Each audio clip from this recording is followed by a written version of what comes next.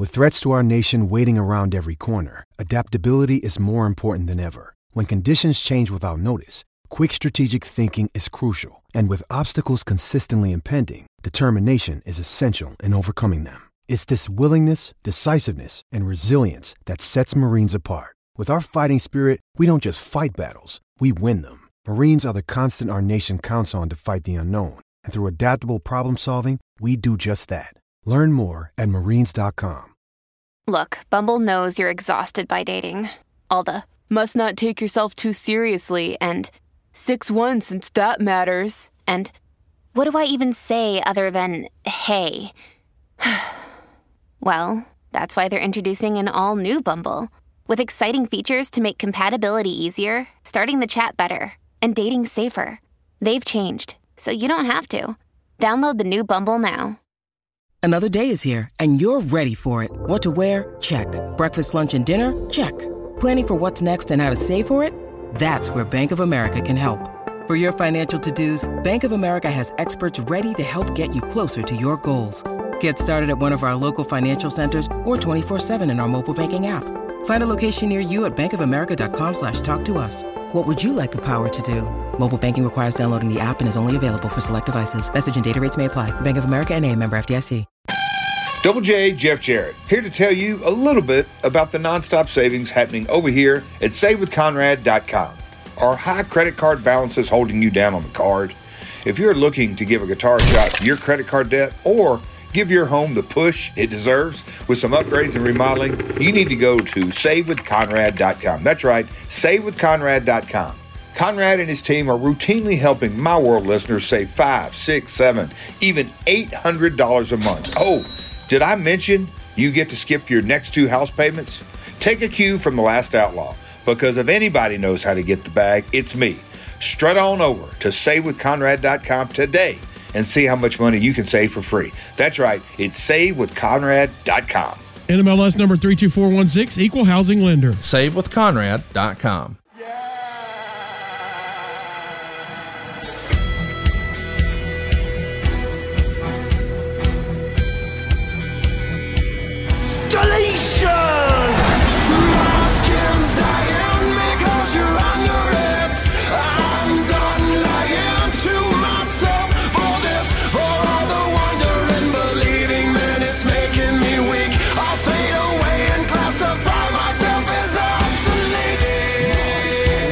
Are about to be spoken on the Extreme Life of Matt Hardy, presented to you by the Ad-Free Shows and Podcast Heats Network. I'm John Alba, and that is the broken one, the woken one, the spoken one himself, Mr. Matt Hardy, coming to us once again from the Hardy compound.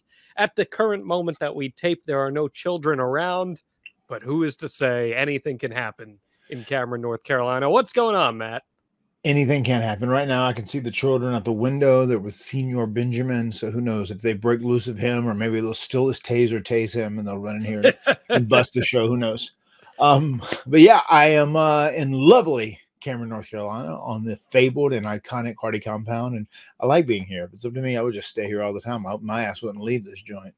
But it is what it is, man. We're here. We're doing the Extreme Life of Matt Hardy. I want to thank each and every one of you for tuning in, as you do so loyally each and every week. And we're having a great time doing this in year number 3. Which of the children is most likely to tase Senior Benjamin either accidentally or on purpose?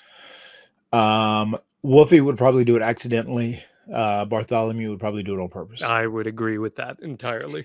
Yeah. That was my sentiment. How's Senior Benjamin doing? I know so many people love the House Hardy, and yes, and we obviously know how Rebecca's doing and how the kids are doing. But how's Senior doing? He's doing well. He's doing good. You know, he just he's a godsend for us, because without him, we wouldn't have any sort of normalcy when it comes to life. Like we would just be with kids all the time. So it's nice that we get a time to escape from the house for an hour or two at a time every so often, and he'll take care of the kids and look after them. And they love Grandpa too. Like, they're all about it. They'll get excited to see him when they know he's coming. So he's doing great, man. He's hanging in there and doing all right. We love hearing it. We love hearing it. Shout out Senior Benjamin for being a critical player in not just the Broken Universe, but in House Hardy as well. What's going on, man? It's a big week for AEW. We got AEW Revolution coming up this week. We could talk a little bit about that. We got a cool episode today.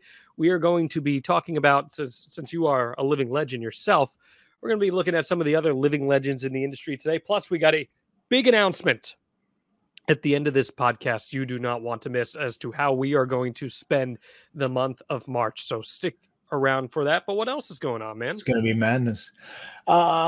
There's a few things going on. Just here hanging out. Obviously, Jeff's nose, as I said, it was broke, had a couple little breaks in it, and he's getting some tests done on his sinuses to see how his sinuses are doing. It's not a fast project. These things move slow. We're just trying to make sure his health is first and foremost and putting that above everything else. So that's the main thing, kind of to update on the status of him. When it comes to me, I am very excited to announce myself, Jeff, and Queen Rebecca. We're all going to be coming to WrestleCon in Philadelphia on WrestleMania weekend. We'll be there the 5th, 6th, and 7th, signing, meeting, greeting, and deleting. And that Friday night at 4 p.m., Friday evening, I should say, we are going to be having the Extreme Life of Matt Hardy, a live stage show. It's going to be at the WrestleCon Hotel. Myself and John, we're going to be talking about the TLC years, and this is going to be an epic show. I'm going to share stories that I've never told before. I'm going to give so much behind-the-scenes insight on all the TLC matches, everything that we did, the interactions I had with all the different players, and there's going to be a live Q&A. There's going to be some surprise guests. It's going to be a lot of fun. And intentionally, we made this one of the most valuable and worthwhile tickets in all of WrestleMania weekend because it is only $25 to come check out the show. It is quite the value for sure. And that was done intentionally because I know everybody's spending a ton of money and their budgets are going to be blown after WrestleMania weekend. So we want you at the Extreme Life of Matt Hardy Live because we are doing this cool show. And then after that, at 9 p.m. that evening, myself and John, we're going to cross the river. We're going to head on over to good old New Jersey, and we are going to the Monster Factory. And myself and John, we're blazing a new trail here. We're breaking some new ground. We're going to be doing the first live podcast. It's going to be a podcast. It's going to happen right there, which will be recorded for posterity, so everyone can hear it in the future here. The listeners, the dedicated and loyal listeners of the Extreme Life of Matt Hardy, we're going to be more or less doing a virtual seminar. It is open to people in the industry. If you're a wrestler, if you're a manager, if you're a referee, if you're a promoter, if you're any kind of, if you have any kind of involvement in the wrestling industry, you are invited to this event. And I'm going to answer everyone's questions. I am going to make sure that everyone gets the insight and gets the knowledge that they need from me. I've been doing this for 31 years. I'm going on year 32 right now, and I'm going to share all my secrets with everyone that night at the Monster Factory. So this is a lot to recap here. As he said, MattHardyLive.com is going to be where you're going to get your tickets for the Extreme Life of Matt Hardy Live, 4 o'clock in Philadelphia at the Sheraton Philadelphia downtown. That is the WrestleCon Hotel. If you're a wrestling fan or if you're a wrestler, you want to come by, and we'd love to have you there. Or just anyone who wants to hear some great stories about the matches that defined your childhood, TLC 1, TLC 2, TLC 3, and the Triangle Ladder match. MattHardyLive.com is going to be where you're going to get your tickets for that. That show will be recorded as well. Just $25, as Matt said. Amazing value for a live show of that caliber. And then over on the other side of the river, Paulsboro, New Jersey, we're headed to the Monster Factory. In the middle of the ring, the green rope ring, Matt and I will be laying down a seminar podcast for anyone who is involved in the wrestling industry. If you're a Monster Factory member, a student, whatever you may be, you get to come to this for absolutely free. If you are not, and you are in the area for WrestleMania weekend, and you're someone who's involved in the industry, $15, that's all it is. Again, normally a seminar like this would run you probably close to $100. Just $15. You can inquire at johnalbasfc@gmail.com or shoot a note to any of the podcast socials, Matt Hardy Pod, or my personal socials as well. We'll get you on a list for that. Going to be a lot of fun. Really, really excited for both of these events. I love seeing the Extreme Life of Matt Hardy take over WrestleMania weekend. I have no doubt that both of these shows are going to be amazing values for anyone there. And we'd love to see you because the shared experience, Matt, that's what WrestleMania week is all about, isn't it? It absolutely is. It is the showcase of the immortals, and it's very appropriately named, but it is all about creating memories that last a lifetime. And now there are so many events that you can do that at during WrestleMania weekend, and we are going to create some memories, and we want some indelible moments to come upon Certainly. Our podcast of the Extreme Life of Matt Hardy WrestleMania weekend. Certainly. And I've had a few people ask me, for those who want to attend the show that's at the WrestleCon Hotel at 4:00, yes, you will be able to go to all the other events later that night. You'll be able to go to SmackDown. You'll be able to go to Supercard of Honor, whatever you want to go to that night. Joey Janelle's Spring Break is that night. We'll be done with that show by 5:30 at the latest. So get in. You'll be able to grab a meal after. That's what Matt and I are going to do. We're going to grab a meal after, and then we're going to go to the other side and check things out over in Paulsboro. So $25, MattHardyLive.com, or if you're coming to the Monster Factory show and you're someone in the wrestling industry, JohnAlbaSFC@gmail.com. Shoot us that note, and we would love to have you guys there because this is going to be an absolutely wonderful time. And John, I dig the symbolism in the green ropes around the graphic of the Monster Factory Extreme Life of Matt Hardy podcast. Dude, I'm telling you, you're going to love the Monster Factory. It's so cool. It's such a cool venue, and there's a whole backstage gorilla area where there's all this production equipment, and just seeing all the little bells and whistles, it's going to get you thinking about your future. I know that, and the type of shows that you want to produce. I'm already thinking about it. Yeah. Every time I go with the kids into the Dome of Deletion, I'm already thinking about how we can run tapings out of there. Oh yeah, that's the home studio, baby. Mm-hmm. It's going to be great. Can't wait to see what's going to go down there. Hope you guys can join us. Let's talk, Matt, about Dynamite.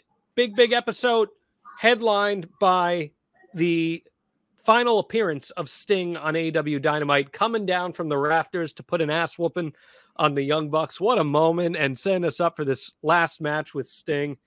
I just thought this was so great, and the show long story they told about the Bucks looking for Sting and Darby, and then Sting coming down from the rafters, old school one last time. It made it feel like it was 1997 again, man. It was awesome. Yeah, I dug it. It was great. And I wasn't catching the whole show live as we spoke, and I didn't know they had alluded to it, and I wasn't sure if they were going to do that or not. But whenever I tuned in and Sting did come down from the rafters, I thought it was fantastic. And I like, too, personally, I like the Ric Flair wrinkle, how they did the thing where he had a meeting with the Young Bucks last week, and it seemed like he was going to portray Sting, but there was that little wrinkle in there that they did, and he turned, and the Young Bucks shut him down before Sting ended up showing up. I thought it was done all really well. I liked how there wasn't a ton of physical interaction between Darby Allin and Sting and the Bucks. I liked how there was a lot of just intent. Oh boy, kids are yelling. I liked how there was a lot of tension, a lot of really intense tension between the two teams, and they really built in a good way. And I thought it was a good job of storytelling, and it was a great way to give Sting a huge send-off on Dynamite, especially doing that. Totally memorable. Everyone will remember that moment. That was a good job. And once again, kudos to Tony Khan for nailing the Sting retirement run. It's been really good. They've put him in an environment to succeed over and over, and Sting has pulled his weight, and it's been great. And I think this match is going to be a fantastic closure to his career Sunday at Revolution. I'm very much looking forward to it. Yeah, I'm really excited for that to be the case. I think that they have given him tons of added equity to send things out. He has added equity to the people he's been in the ring with. And it was just, you could not have gotten, I said this jokingly on Elon Musk's X, that, man, that ending of Nitro was great. Because it certainly felt that way. That's the only thing that was missing was Tony Schiavone yelling that they're running out of time and we'll keep the tape machines rolling, because that's pretty much how every Sting beatdown ended from 1996 through 1997. But seeing him get that moment coming down from the rafters, I mean, that place went nuts for it. And that's using nostalgia in just the right dosage, isn't it? Yes, no doubt about it. I mean, that's a moment that was beloved by all wrestling fans, and that's when wrestling was at its biggest peak. There are probably casual fans who saw that it's Sting's last Dynamite and they want to check that out. And if they caught that very special moment, I mean, that's a moment you're going to remember for a long time to come. And that's what AEW needs. I love the utilization. I love it when they nail it with legends like Sting. I mean, he's an icon. They nailed it. And kudos to them for nailing it and doing it the right way, because those legends are a very important piece of the puzzle, because there are people that aren't the diehard more intelligent wrestling fans that AEW often caters to. They're people that are just casuals, and they know everybody from those Attitude Era years, because that's when wrestling was like so big, right? And so many people watched it, was so popular. And just to utilize those guys in the best fashion possible is a win. And I think they got a big win on Dynamite this week. Yeah. Do you have any expectations for the match? I think the match will be good. I think as long as Sting is healthy and he feels good, which I think he's doing pretty well overall. The Bucks, they're going to bust their ass. You couldn't ask for better dancing partners if you're trying to have a good quality match. I think Sting will be classic Sting. Darby Allin's going to work his ass off. And between those three and Sting, I think it will be a great match. I think it will exceed expectations. That would be my guess. I like, too, that it's a tornado tag, because that opens the possibilities up a little more for how they can lay the match together and add a little more, what's the right word, smoke and mirrors, if you will, to just kind of take it super over the top. I think that fits all of them really, really well. I'm very excited for this match, man. It's been a long time since I've been this excited for a main event, and regardless of what the outcome is, just the spectacle of it should really be special. I mean, they've put more than 16,000 tickets out on the market here, and they've sold. So this is going to be packed house in Greensboro. And as you know, Greensboro, I mean, what a classic wrestling venue the Greensboro Coliseum is. Oh, yeah. Oh, I know. No doubt about it. I saw matches there growing up. One of the first big matches I saw for WWE there was Macho Man versus Ultimate Warrior. That was the main event. That was two of our favorites at that time. So that was a really cool deal. And then being able to wrestle in the Greensboro Coliseum many, many, many times. Just what an honor, being able to wrestle there. I finally got to wrestle at Dorton Arena. No major promotion ran Dorton Arena, but it's like where I grew up loving NWA, which is in Raleigh. It was hot as shit during the summer. I will never forget that. But there were so many great memories that I took in there. In Fayetteville, North Carolina is where also I went. But just being able to wrestle in all those venues is so cool, because like it's where you were as a kid, and it brings back that feeling of being the kid with that big dream and the big aspiration of like being a pro wrestler, being a living, breathing superhero, like these people that you idolize in the ring, and being able to do it, which is so cool and something I dig, because being here embedded in North Carolina my whole life, those things are just ingrained in my mind, and they were very special to me being a child watching these guys wrestle. How do you see the Samoa Joe Hangman Swerve match playing out? I'm gonna have to say I think it's time to pull the trigger on Swerve. I mean that is what I would say. Is that what's going to happen? No, I don't know. There's no spoilers. I don't know. I am not in the loop. I haven't been around TV. I haven't talked to anybody. I don't want to know. By the way, much like people on the internet want to know everything. Like I don't want to know. I would rather be genuinely surprised. I dug the angle. I liked how the show started. How they did the deal where Hangman had the injury. And then ended up attacking Swerve, and they tried to like play it off, as if he was injured and he wasn't going to be able to compete. But then, like as soon as he saw an opening, he took advantage of it and jumped on him. I would have liked to have seen Hangman get even more aggressive on Shane on Swerve, and I would have liked to seen him beat him down, and almost there would been a pull apart, and like they would have had to bring security off to separate him, where like he was trying to take him out of the match, because they have that level of hatred, I think, in their rivalry. And then that way you were like wondering, like, oh my God, is Swerve going to make it, or is it just going to be Hangman versus Samoa Joe? And then you still have Swerve show up as the very valiant babyface.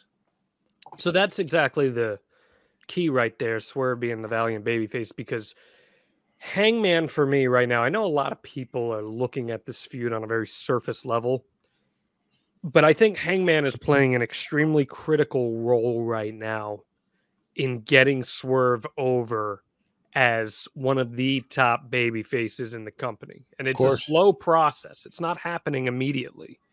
But we know Hangman has some value, to use your term that you love to use, equity. He has an established character within AEW. So when we see him stepping outside of the normal parameters of what we've become accustomed to in seeing him, and where he starts acting more heelish, and his whole point is, I don't really care who wins the world title. I just have to make sure that Swerve does not, after the pain he has caused me. But he's doing that through these jackassery ways. It's a very specific tool being used to get Swerve over as a babyface. And I mean, who do you think's walking out? Do you have any guesses on who's walking out champion there? I mean, as I said before, I think Swerve.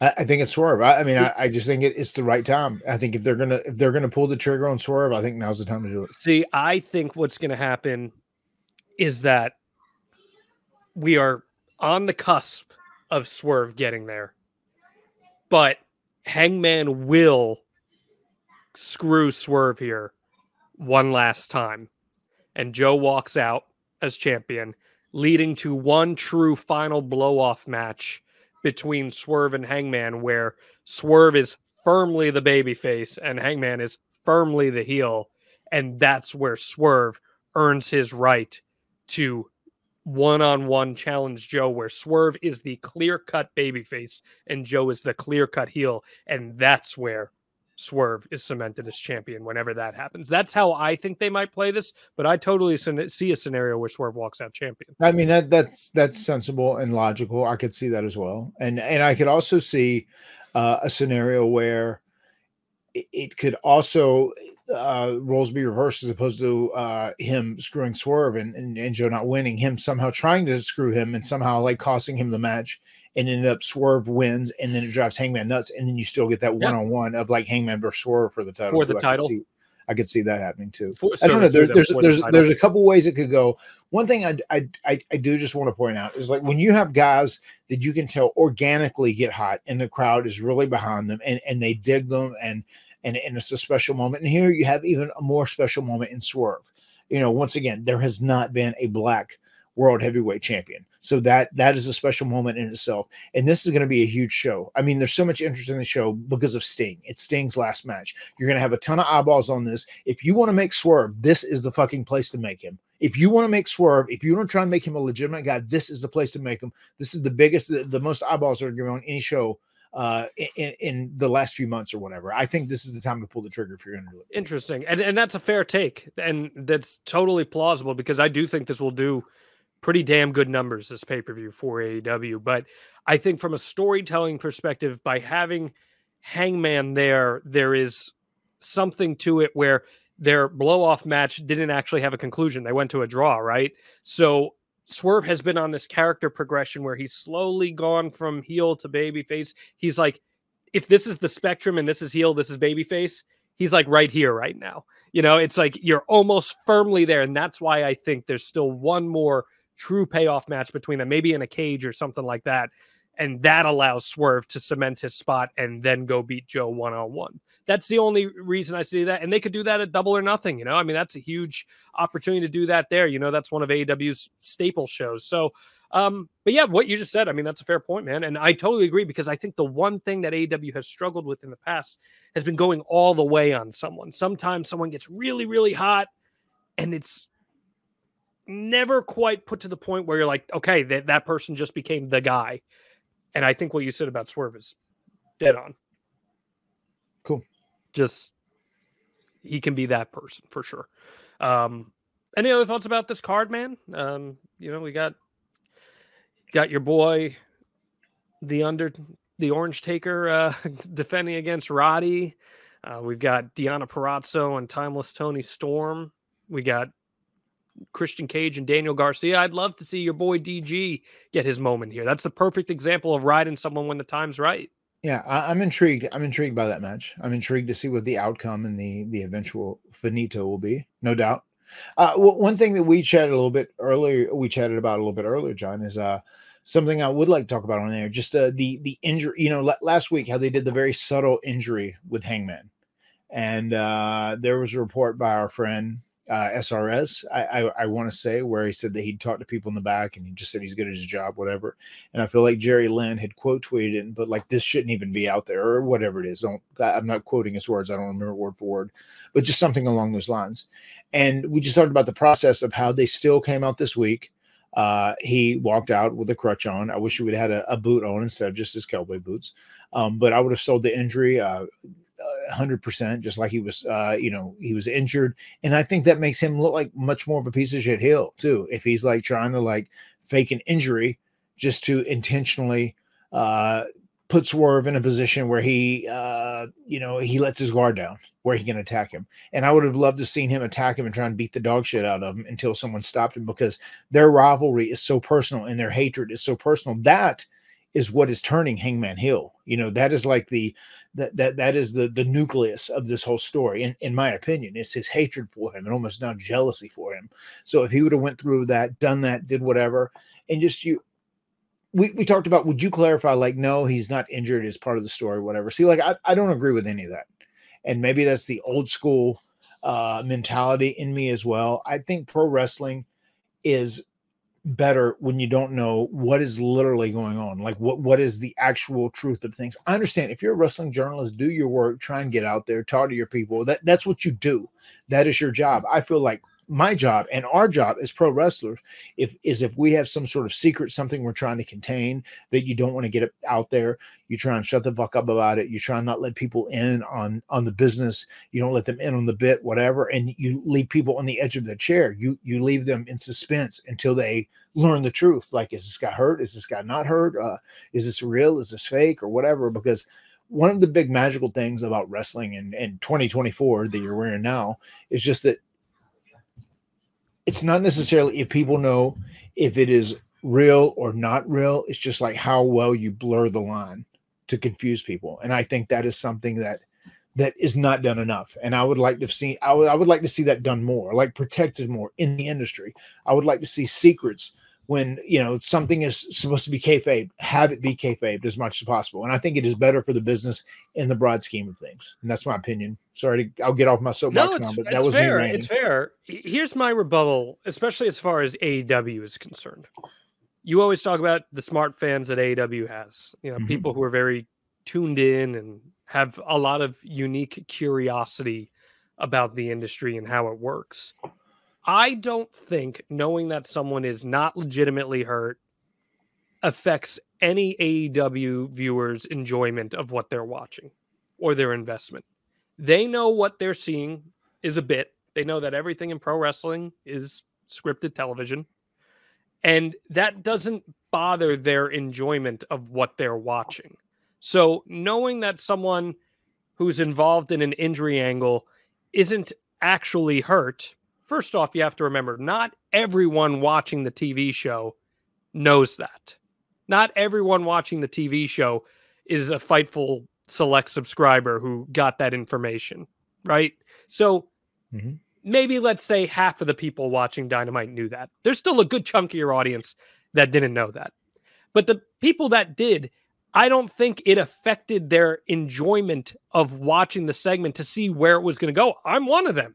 I knew going in that Hangman wasn't actually hurt, but I was like, okay, this is still an interesting angle where I'm invested in the character of Hangman Page, who is hurt, quotations, and I'm curious to see where this is going to go. Speaking for myself, obviously, but I do genuinely believe that most AEW fans and pro wrestling fans as a whole in 2024, they're aware what they're watching is not real. So they're willing to suspend their disbelief and still come along for the ride. Otherwise, they wouldn't be watching. I just think the more you can suspend disbelief, I think that can help broaden your audience. Because there might be someone who does stumble upon that. Like, oh shit, I thought he was hurt. He's not hurt. Oh, okay. Well, I don't really care. I mean, I think the intrigue and the suspense of like what is going to happen. Wrestling is at its best when it's unpredictable and you don't know what's going to happen. And I think I almost feel like sometimes you're just so deep in the business. So you're just like, oh, whatever. But I feel like people who like know the business and or think they know the business is online. I think sometimes they can see those things and then they kind of become, jaded, like, oh shit, they're like trying to work us. They think I'm dumb, or they think, I mean, in the big scheme of things, we want everyone to be, we want everyone to like just let their logic go and just be taken into the story and just enjoy it. That is what we want. It's a form of escapism, right? But some people are like, well, no, I'm not going to buy into stuff like that because like, I'm too smart. I know what's going on, brother.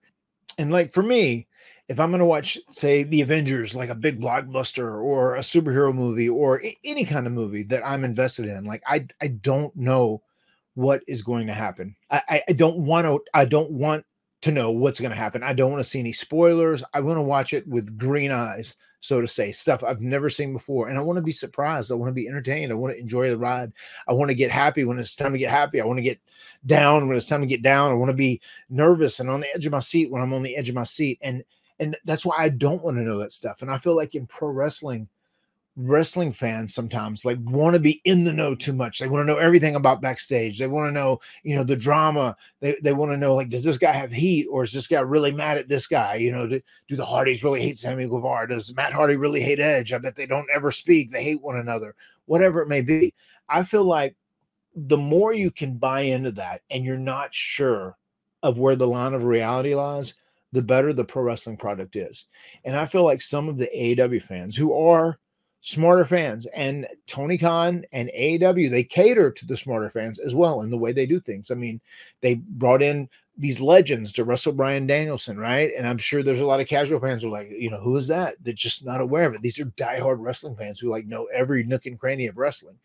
And I feel like those people sometimes they want to know everything, but the more we can protect the business, the more you can kayfabe what is supposed to be kayfabe, the more entertainment value you ultimately get out of it, especially if you're surprised.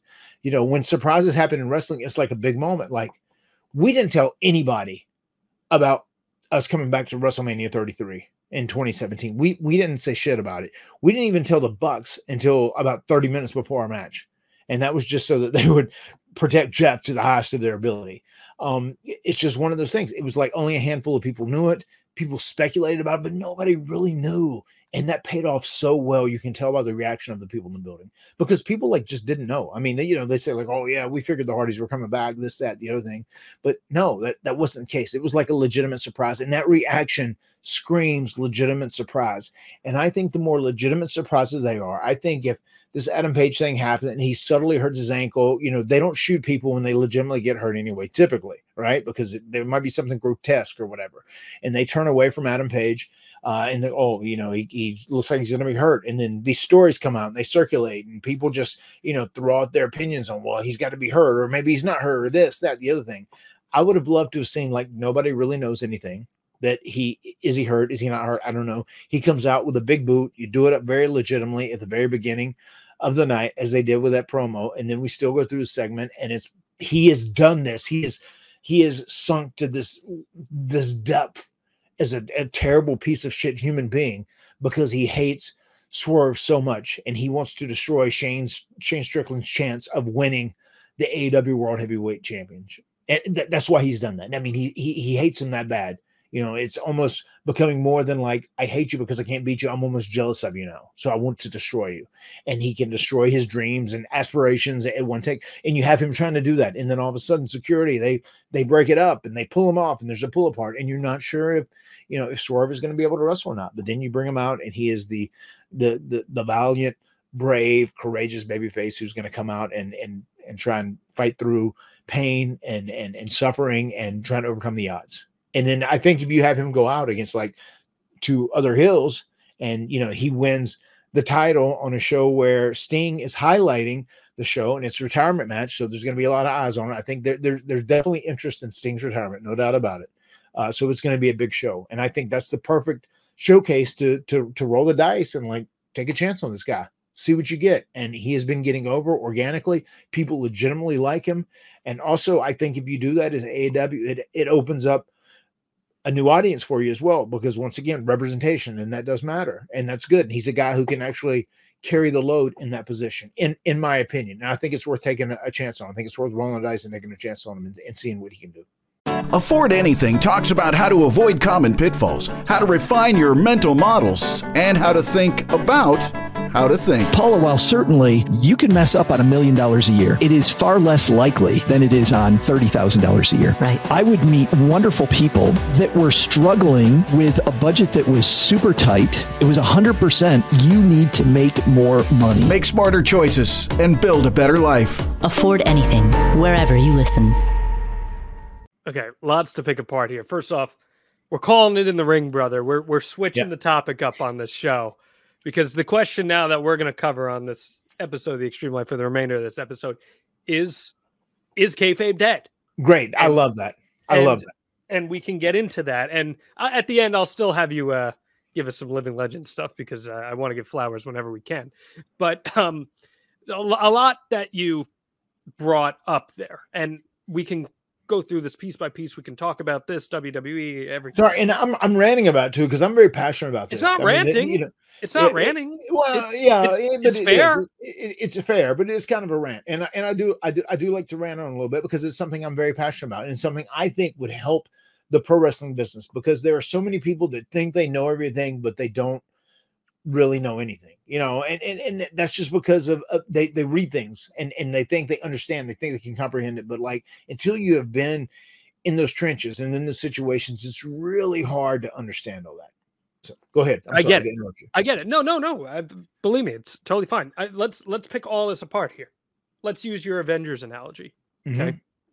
You said that when you watch an Avengers movie, you want to escape into it, right? And you want to imagine that those characters are living a real life reality in front of you. Yes, I drop logic and immerse myself in that universe. Okay. So when, let's see, what's a good example?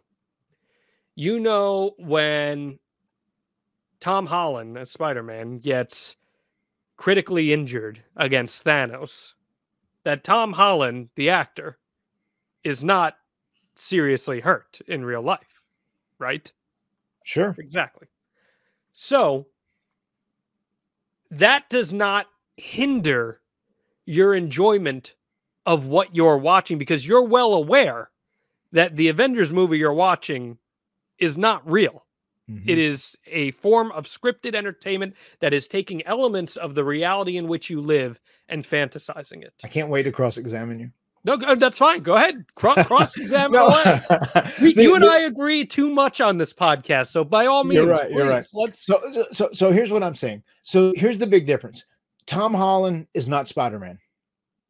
Spider-Man is not Tom Holland. They are two different entities, but Tom Holland plays Spider-Man, right? Sure. Same thing with Robert Downey Jr. and Iron Man. He just played Iron Man. Obviously did that. People look at pro wrestlers totally different, because whenever you are a wrestler, like, you live your life, and what you do in the ring is almost seems like one and the same. Obviously it's not. They are different things, because some guy could be the nicest guy in the world, or they could be a big piece of shit, and then they seem like this ultimate babyface when they're in the ring. Or they could be, a great guy, and they seem like a terrible human being when they're in the ring. Maybe like a Christian Cage or somebody. But long story short. Now you're killing the gimmick. Now you're saying Christian's actually a good guy. See, people are all confused. See, kayfabe isn't dead. So what I'm saying is this. Pro wrestling too is like guys doing stunts in real time wrestling, and injuries happen all the time. When you're doing a Hollywood movie, guys are protected much more. Do injuries happen? Yes, of course they do. Bad things can happen. Brandon Lee got killed on set in a crazy way with a gun, right?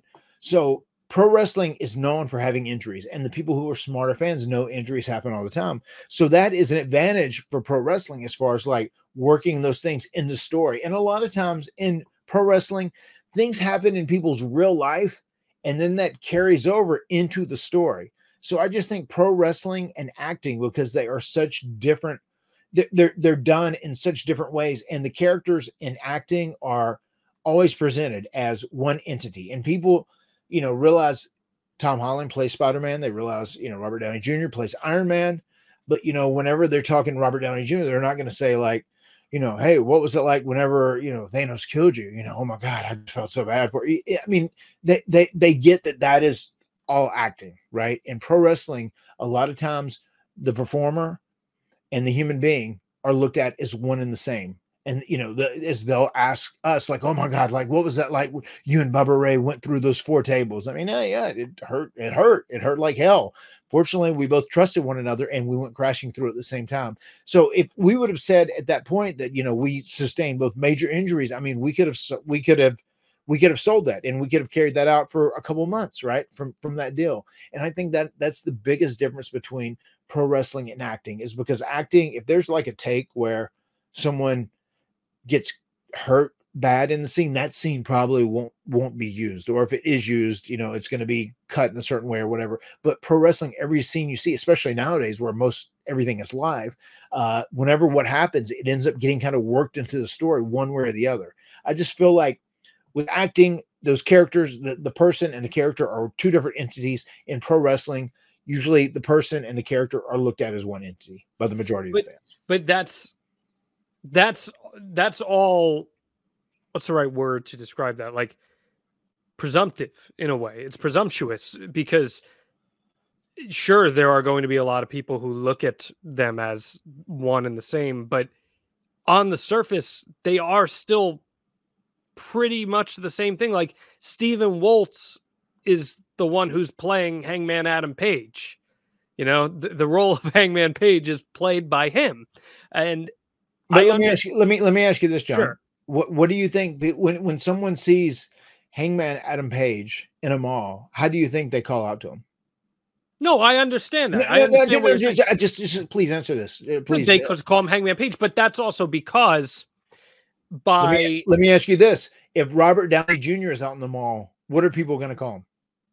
Matt Hardy, AEW Revolution is one of the hottest tickets in the world right now. More than 16,000 fans are trying to pack into the Greensboro Coliseum to see Sting's last match. And if you're not sure yet if you're going to be making the trip, you don't got to worry because Game Time has got you hooked up with the best last-minute ticket deals out there on the web. You shouldn't have to worry about when you buy your tickets to your next big show, whether it's sports, music, comedy, theater, whatever it may be, with killer last-minute deals, all-in prices, views from your seat, and their best price guarantee. Game Time takes the guesswork out of buying tickets. Matt, how special can you imagine it being for a wrestling fan to be there in person to see Sting's final bout?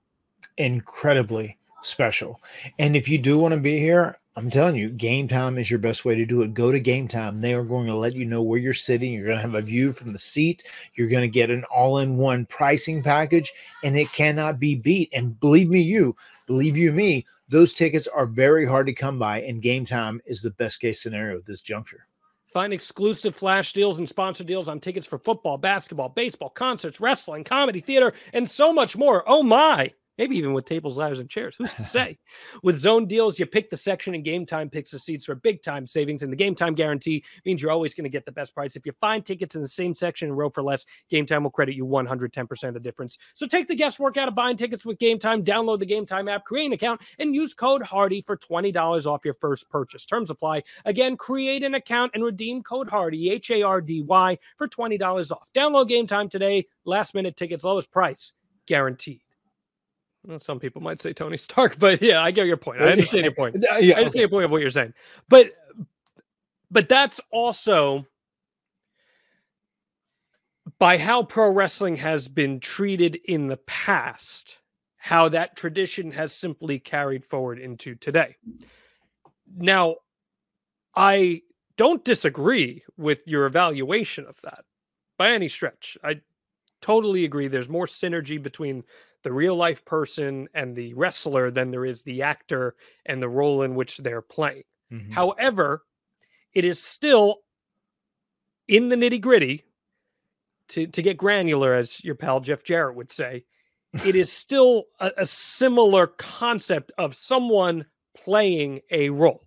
Can we agree on that? Like Matthew Moore Hardy was playing broken Matt Hardy. Sure, yeah. Matt Hardy plays Matt Hardy. Right. A fictionalized version of Matt Hardy. Mm-hmm. Now, because of the nature of what you're talking about, where there's more blending going on, it allows that mediation to occur where fans may often see the character as the performer and the performer as the character. But that does not change the very fiber and foundation of the fact, and it is a cold, hard fact, that the human being is playing a character in the ring. That is indisputable. Sure. No. So I'm not trying to dispute that. So to bring my point full circle here, I truly believe that in 2024, and it wasn't always this way, but in 2024, most people, unless you're a little kid, most people who watch pro wrestling, whether it's WWE, AEW, whatever it may be, go in understanding that what they are seeing is a magic trick. And whatever happens in the real world, for the most part, does not affect someone's ability to suspend the disbelief to buy into a good story. Now, if a story sucks, that might be different. But if there's a good story, I think pretty much any wrestling fan is willing to suspend that disbelief to go on that ride because they love the art, just like how you love Dexter and The Walking Dead. I really, truly do believe that. I was just going to say, do you think blurring the lines between the real person and the character is beneficial in this day and age, John? Riddle me this. Sure. I mean, I think if you can successfully pull it off, which it's not always successfully pulled off, but if you can successfully do it in a believable way, sure, of course. Look no further than everything that they're trying to do with The Rock right now and Cody. There's a perfect example. Everything they did with MJF when he went away for a while and then came back. It can be done, but it also can be done very poorly, in which that is where people then disassociate from the story. Yeah, no, I mean, I do get that, but I do think that's one thing that we do have to our advantage, because there can be something that happens in real life, and then people automatically associate that into this story that this performer is in. And I think blending those together works well. And then my point is, with kayfabe, we have the ability to attempt to manufacture events that could happen, that could lead to suspense or unpredictability, which I think unpredictability is when pro wrestling is at its very best, when you are not sure what's going to happen, especially if the story is good and it has you hooked. But I think that allows us to also manufacture those situations. And I think that's an advantage pro wrestling has over some other forms of entertainment. And I think that is what kayfabe is in this day and age. There's stuff out there that people just understand. Hold up, I'm not sure if this is fully real or if this is not real. I'm not sure where, is this fact? Is this fiction? What is going on? I'm not sure, but I'm curious. I want to know. And I think if we can protect that and drag that out for a period of time, I think that can be something that is advantageous to us.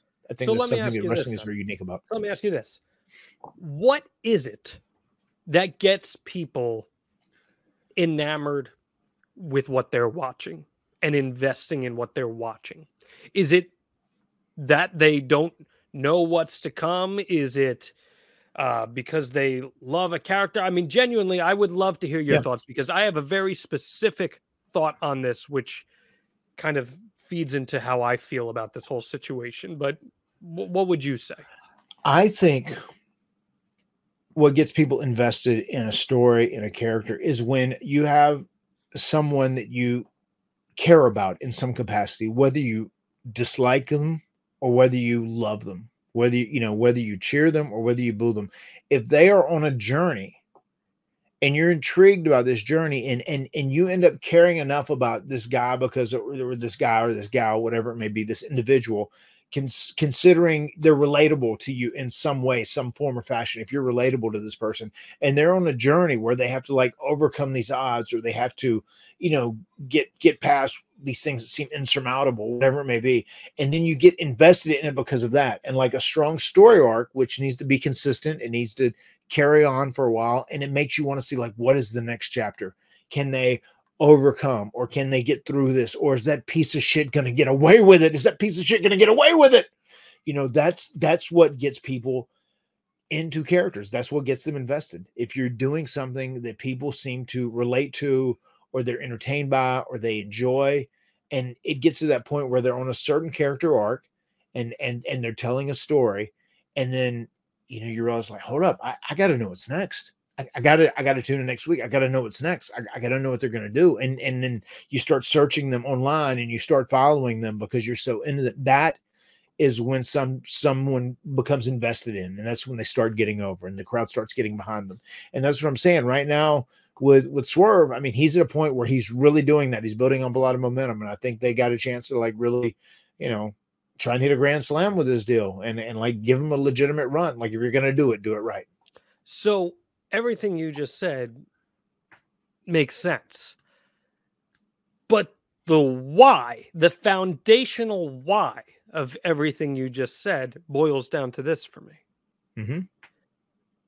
We immerse ourselves in these stories within the world of kayfabe and professional wrestling because what we're seeing in front of us makes us feel something. A character's action makes us feel something.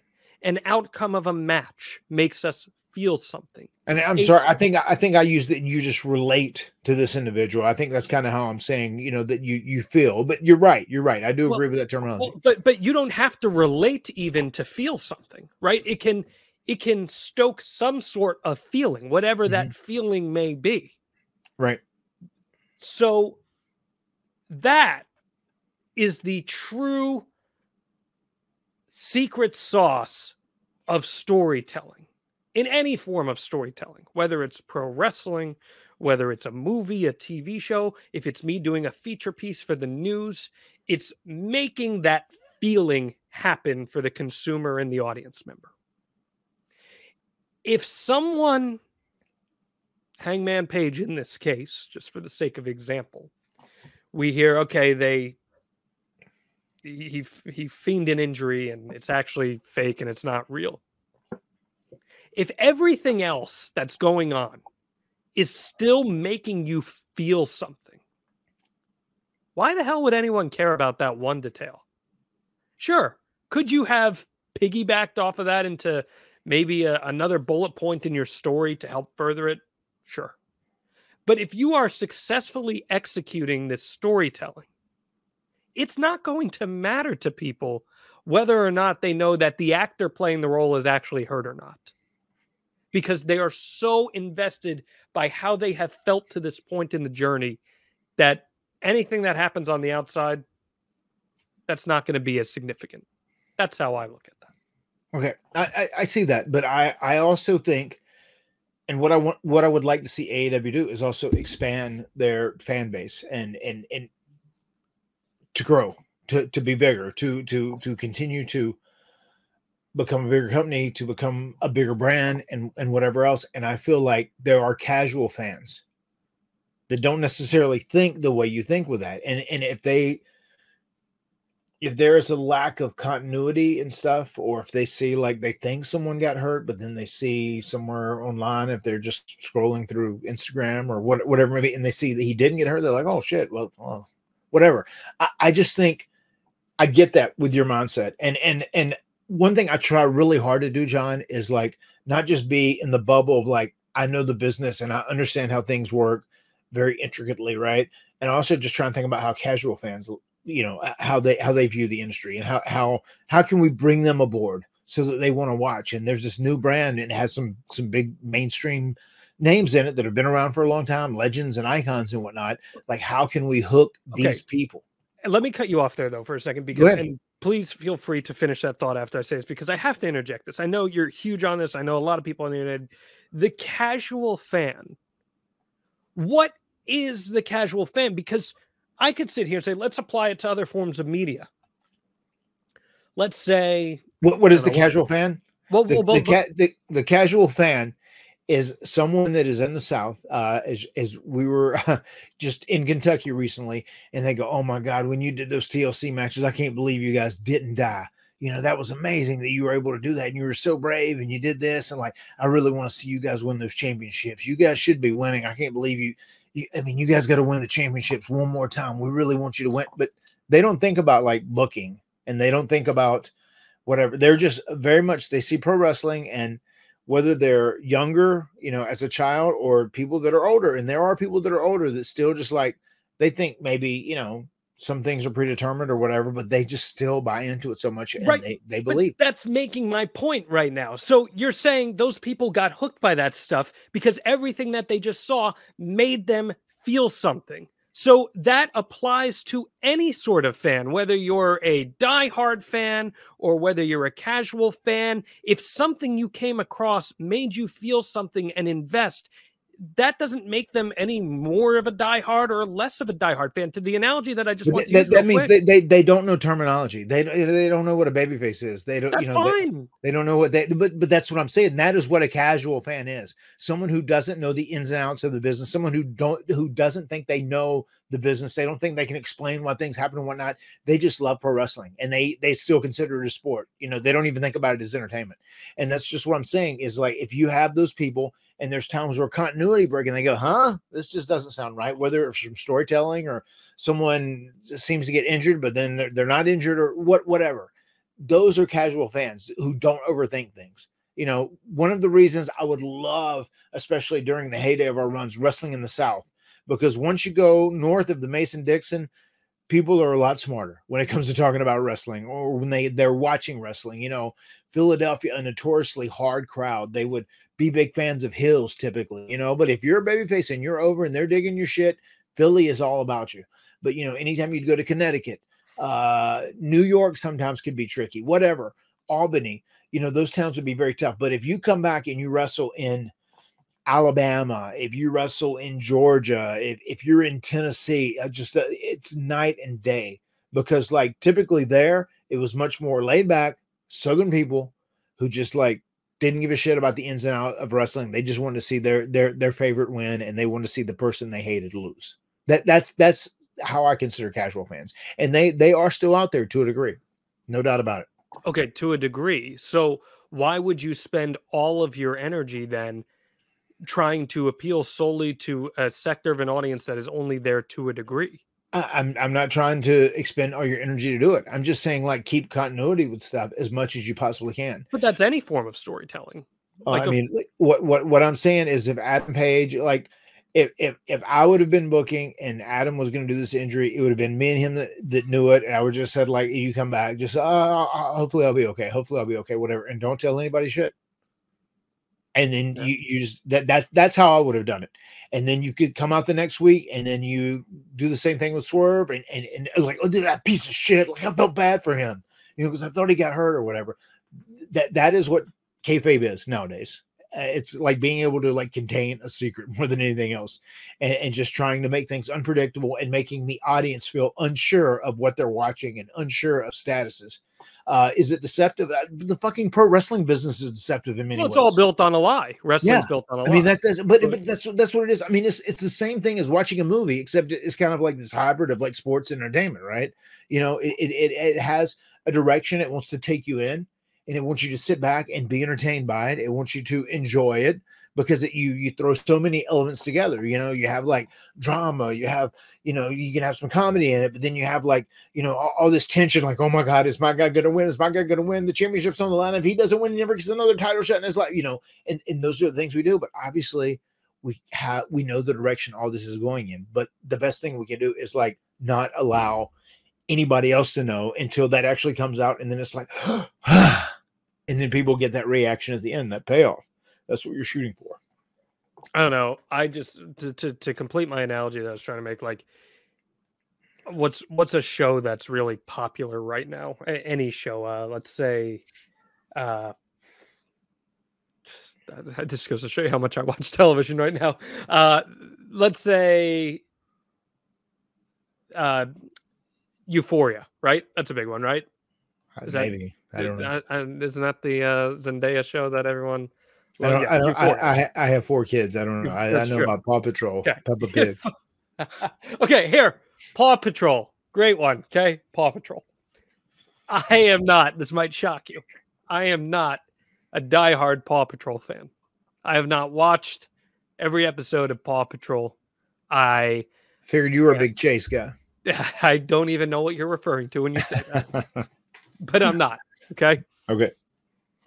Why would the Paw Patrol writers, the creative team on Paw Patrol, the booker for Paw Patrol, why would he or she or them be trying to appeal to me to drag me in?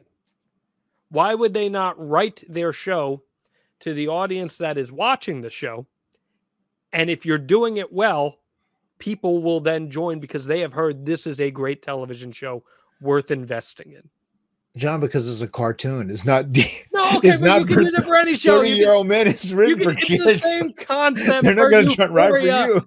It's the same concept for Euphoria. But no, pro wrestling is different. Pro wrestling is for every audience. I mean, if anything else, AEW, I would probably say they're for an older audience because they do a much more mature thing because they use a lot of blood. There's a lot of violence. So use whatever show you want then. I don't care. The Wire, use whatever. Dexter, whatever show you want to say. The Sopranos.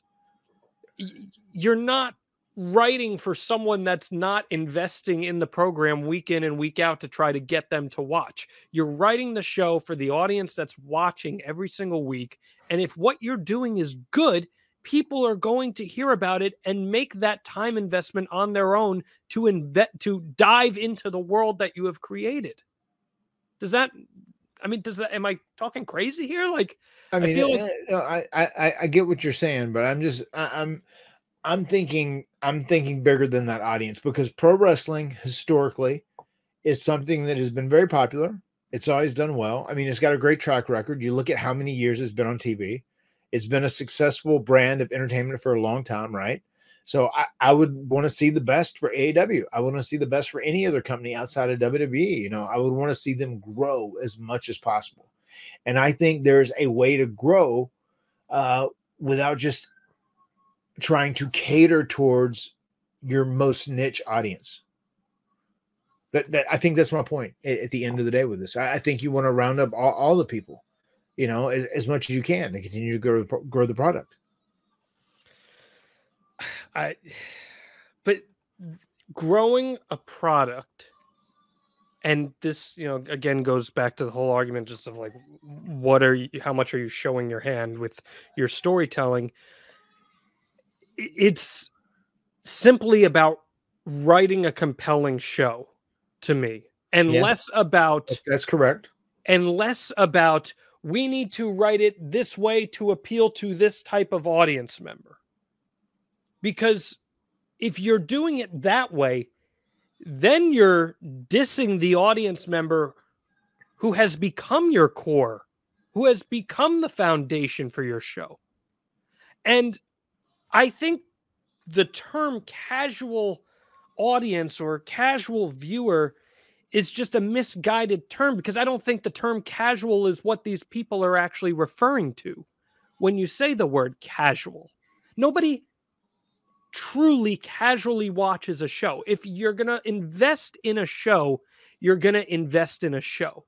Why? If I'm a casual viewer of Friends, that probably means that if I'm doing work, I throw it on in the background. Why would someone on a creative team write for me then? Does that make sense? I'm not saying they write specifically. I'm not saying you write for a specific audience. I'm just talking about protecting things as far as the kayfabe concept goes. Sure.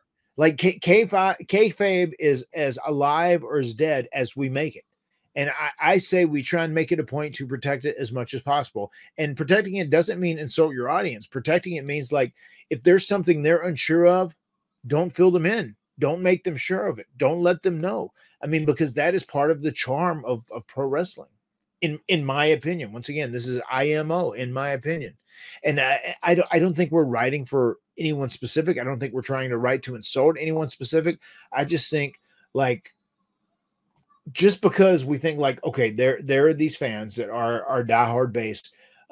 We feel bad about letting them think this guy is hurt. We should smarten him up to the injury or whatever. I don't think that's necessary. And I think that's counterproductive at the end of the day. Again, the way I just view it is, if someone wants to go out of their way to find out if Hangman Page is actually hurt or not, they will do it. And it's in all likelihood not going to affect their general investment of what they're watching if they care about what they're watching. They're not going to care that kayfabe. That's fair. I mean, that's fair. That's fair. Because if it's good writing, it's not going to matter to them, because they're invested in what they're watching, because what they're watching makes them feel something. And it's funny when I hear this all the time. I hear it from you all the time. I hear it from a bunch of people on Elon Musk's X all the time. oh, well, the AEW fans are smarter than the WWE fans in that sense. I think They are. WWE fans are some of the most. They are, and they're much more difficult too. But I think some of the WWE fans are some of the most passionate and invested fans in the entire space that you're going to see, especially the true lifelong I bleed WWE fan. WWE is the only form of wrestling out there. There's nothing else. That is the only way that wrestling can be done. Those are some of the most in tune people out there because they're very aware of what is going on in the space and say, no, what WWE is doing right now is better than what AEW is doing or what TNA is doing or any of that. So I just don't buy that argument of, well, there's this audience and there's this audience. There are certainly characteristics of each audience that you can lean more into in your programming and in your storytelling methods. But I don't think that that means that you need to protect everything at all costs because then those fans are not going to care about what they're watching. Maybe in 1980, Matt, that was the case. But in 2024, I just don't think that's the case. Oh, that's funny. What? What? Just sounds like a line I heard from somebody a while back. Somebody in AEW? Okay. All right. Yeah, I think that there is. I think the more you can protect the business, I think the more you can keep people guessing about what is actually going on. At the end of the day, they'll like that and they'll feel rewarded if they see a moment that is spectacular and really makes them feel good, as you said.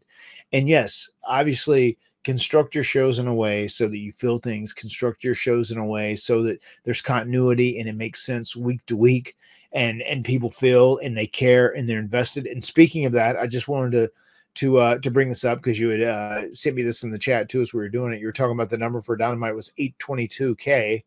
But it did a 100,000 bump for the final segment, which was Sting, which that shows how much people give a shit about Sting and this final match and his retirement, which that's a very positive sign, I would say, going into this pay-per-view, which is very, very cool. And once again, I will credit Tony Khan, give him the ultimate kudos on this. He has nailed the Sting deal. So kudos to him for doing that. And I think it's going to be a home run at Revolution. And once again, this shows it's working because 100,000 people bumped up just to watch this last segment with Sting and the Young Bucks. And they knew that was going to be the last segment. And 100,000 people tuned back in. So that's a big deal. Yeah, it's almost more than 10% of your audience. Almost 20% of your audience. But listen, I am with you, man. I think anytime you can protect the story that you're telling, it's great, right? Like that's any form of art and storytelling. If you can protect it and have the viewer dragged along without knowing anything, that's amazing. However, my ultimate argument here, as we wrap this up, is that if those details come out, if some of those secrets are exposed in 2024, I don't think it really affects how wrestling audiences consume the product. I don't think it will hinder their enjoyment of what they're watching.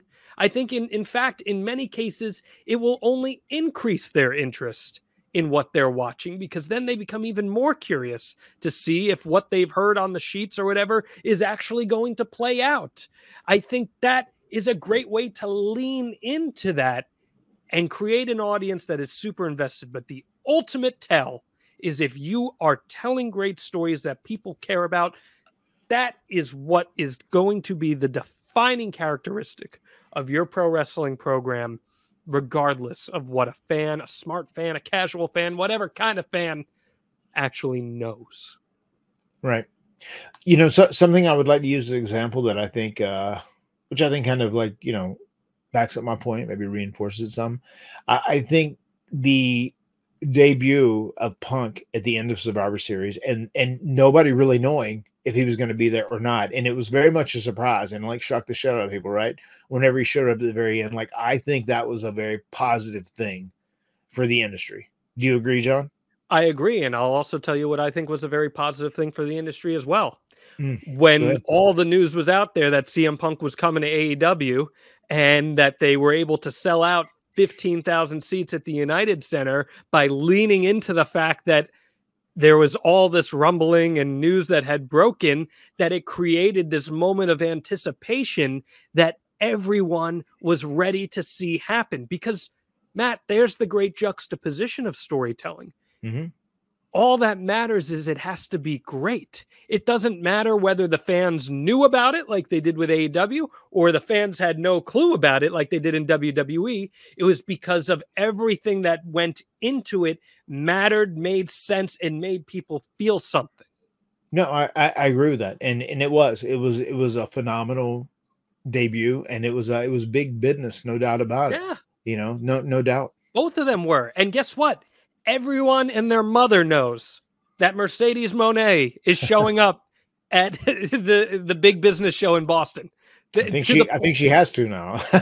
to the point that AEW is using her font for Boston. Like, everyone knows that she is showing up. Is that going to affect anyone's enjoyment of her being there? No, it's a great promotional tool. I mean, the whole thing when Punk debuting was as well. It was a brilliant promotional tool. Mm-hmm. It's one of the things AEW's done best. So that's a spoiler. That's people. Yeah, I mean, but without saying it outright, I mean, it's pretty much suggested without being suggested. But it was done right, and it's a great thing to build anticipation. I'm also a plus on those two. Because if we're just adhering to the old days of kayfabe here, we can't let it get out that Mercedes Moné is showing up in Boston. We can't let it get out that CM Punk is showing up in Chicago. And not to say there's anything wrong with that, because there's not. It would be a great surprise. But the fact that it did get out is only building more anticipation because they have an audience who cares and wants to feel that anticipation. Mm-hmm. No, I mean, that's a solid point. And it is a great promotional tactic, no doubt. People read spoilers for movies. Not everyone, obviously, but there are people who read spoilers for movies, and it doesn't hamper their enjoyment. It only makes them excited to see it. They do. But often, too, in pro wrestling, if people see spoilers, that number's going to be down, too. Typically, if it's live or there's a spoiler. I mean, historically, it is. Can you think of an example of the top where there were spoilers out and the number went up? Yeah, I mean, the entire run of SmackDown is a tape show. But the numbers were okay, right? They did great numbers, SmackDown, to the point where they're like, wow, these numbers are really good. We should go live with it. Well, there you have it. Well, what about live? Did they increase? I don't think it was that much of it. I mean, they changed nights, so it's not apples to apples in terms of comparing it. But I don't think it was like a super marginal difference between it. I mean, live is generally always going to do better, but I don't think it's like this crazy difference between live versus pre-taped. Every show you watch on TV for the most part is pre-taped. It's... Well, I mean, no doubt, but also you have no idea. You don't get to read spoilers on, the addition of Dexter that's coming up, Dexter, season 8, episode 4, or whatever. You don't, you don't get to read the spoilers. There's going to be people that like read stuff like, oh, this is what happens on Rampage. And they go, nothing I'm really interested in there. I would challenge them to say, well, make Rampage a good enough show that people want to tune in regardless of how they know what the outcome is. Well, there you have it. There's a challenge. That sounds like you just threw down a challenge. Bam. No, I mean, Rampage actually has had a couple weeks in a row where they had some pretty damn good shows, but what a coincidence. The Hardys weren't on the shows and Rampage got good all of a sudden. How about that? I'm just needling you. No, man, this is great. The numbers weren't up as high when we were on it, though.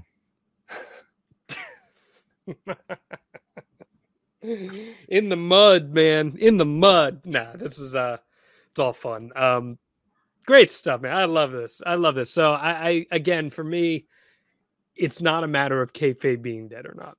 It's a matter of adjusting your storytelling and telling compelling programs that make people feel something. And regardless of whether they know things, they're still going to tune in because it makes them feel invested. And that's where I truly believe this all sits. Yeah. Yeah. I mean, in my opinion, kayfabe to 1997 and earlier, that kayfabe is pretty much dead. Yeah.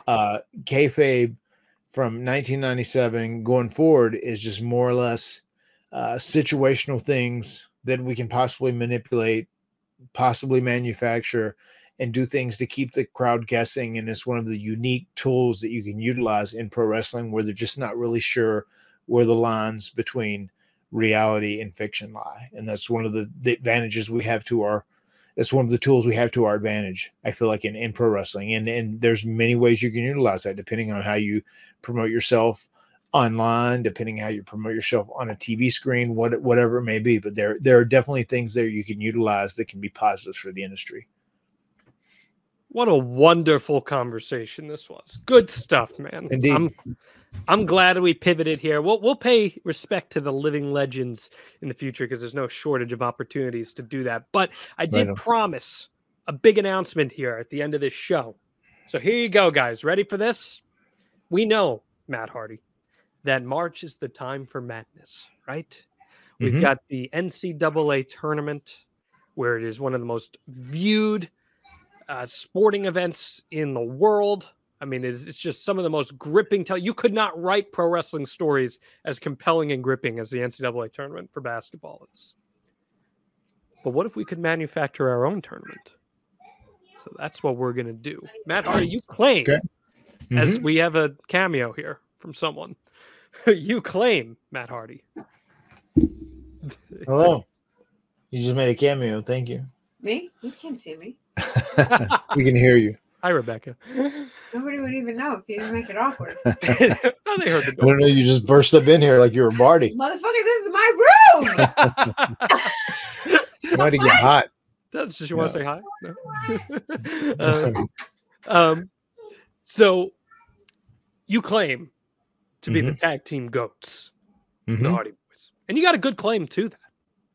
Okay, but does everyone feel that way? No, they don't. I can tell you that right now. So how about we find out who is the true GOAT, the greatest of all time of tag team wrestling in a 16-team bracket style tournament, the greatest of all time tournament. Okay. The GOAT, right. Not the tit. We already had the tit. We know we had the tit already. You guys won the tit. The GOAT. But can you win the GOAT?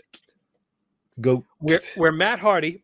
We are asking all of our Extreme Life faithful and wrestling fans out there, especially the very knowledgeable ad-free shows fans, the hardcore wrestling fan. We want to know the 16 greatest tag teams of all time. Let us know who you guys think they are. Because next week, Matt Hardy is going to pick the 16 greatest of all time.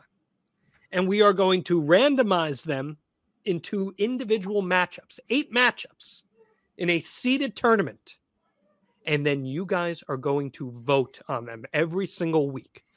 Matt and I are going to break down each matchup. We're going to talk about the intangibles of each tag team, their run, what made them great, maybe what made them even a little overrated.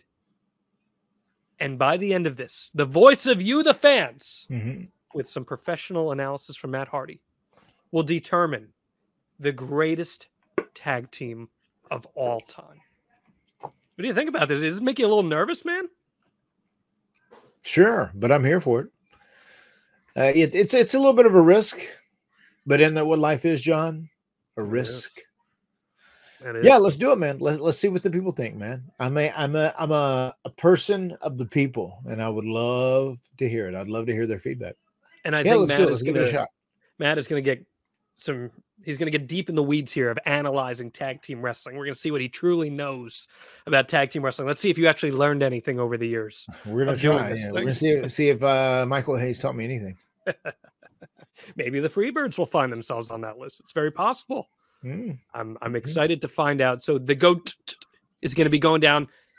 Be locked in on our social medias at Matt Hardy Pod, at Matt Hardy Brand, at John Alba, dropping information about that. And next week, we are going to be off to the races, pardon me, and we're going to spend the entire month of March breaking down the madness. It's going to be a lot of fun. Cannot wait for it. And Matt, of course, we encourage everyone who listens to the Extreme Life of Matt Hardy to get on board with us.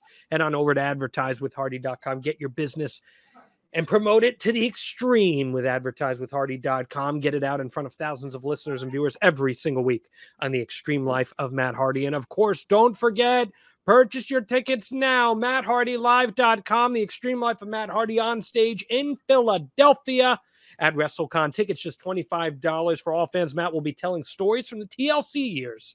I've got a feeling those three teams involved with those very well may find themselves on that greatest of all time tournament list. And then afterwards, we're heading on over to the Monster Factory. $15 for any outside wrestling talent, aside from the Monster Factory members. John Alba SFC, JONALBA SFC at gmail.com is where you can get in on that fun. Anything else you want to add, my friend? Yes, indeed. And let me just go ahead and do this. Make sure to take care of it because we don't want to forget this. It's a very oh my goodness. With that being said, it's about that time. We got so heated in our conversation. So Matt, send us out with that Matt fact. Matt fact: Matt overindulges when using condiments. Just not yellow mustard. No, that one doesn't get overindulged in. No, it does not.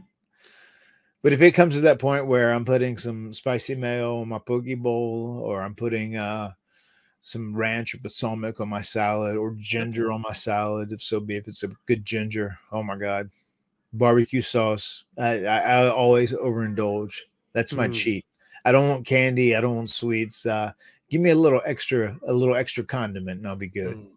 Well, over on wrestlingaccordingtoalba.com, my Patreon, there was quite a debate over your burger sushi comments last week, and people got very invested in that. So if you want to get on that fun, wrestlingaccordingtoalba.com. Yeah, we got so invested in our back and forth there. The Matt fact got pushed to the close, man, but it wouldn't be the first time that the Hardys have had their time cut. So we had to make sure we got it in just before the buzzer. You're right. It's good we did that we kind of, went at it a little bit there. We get along too well on here. It's true. Sometimes we got to hit those counterpoints. That's true. Got to be a little meaner to each other. It's all good. Glad that we got one cameo at the end too from Rebecca. The words have been spoken. This has been the Extreme Life of Matt Hardy. We will see you next time. Delete!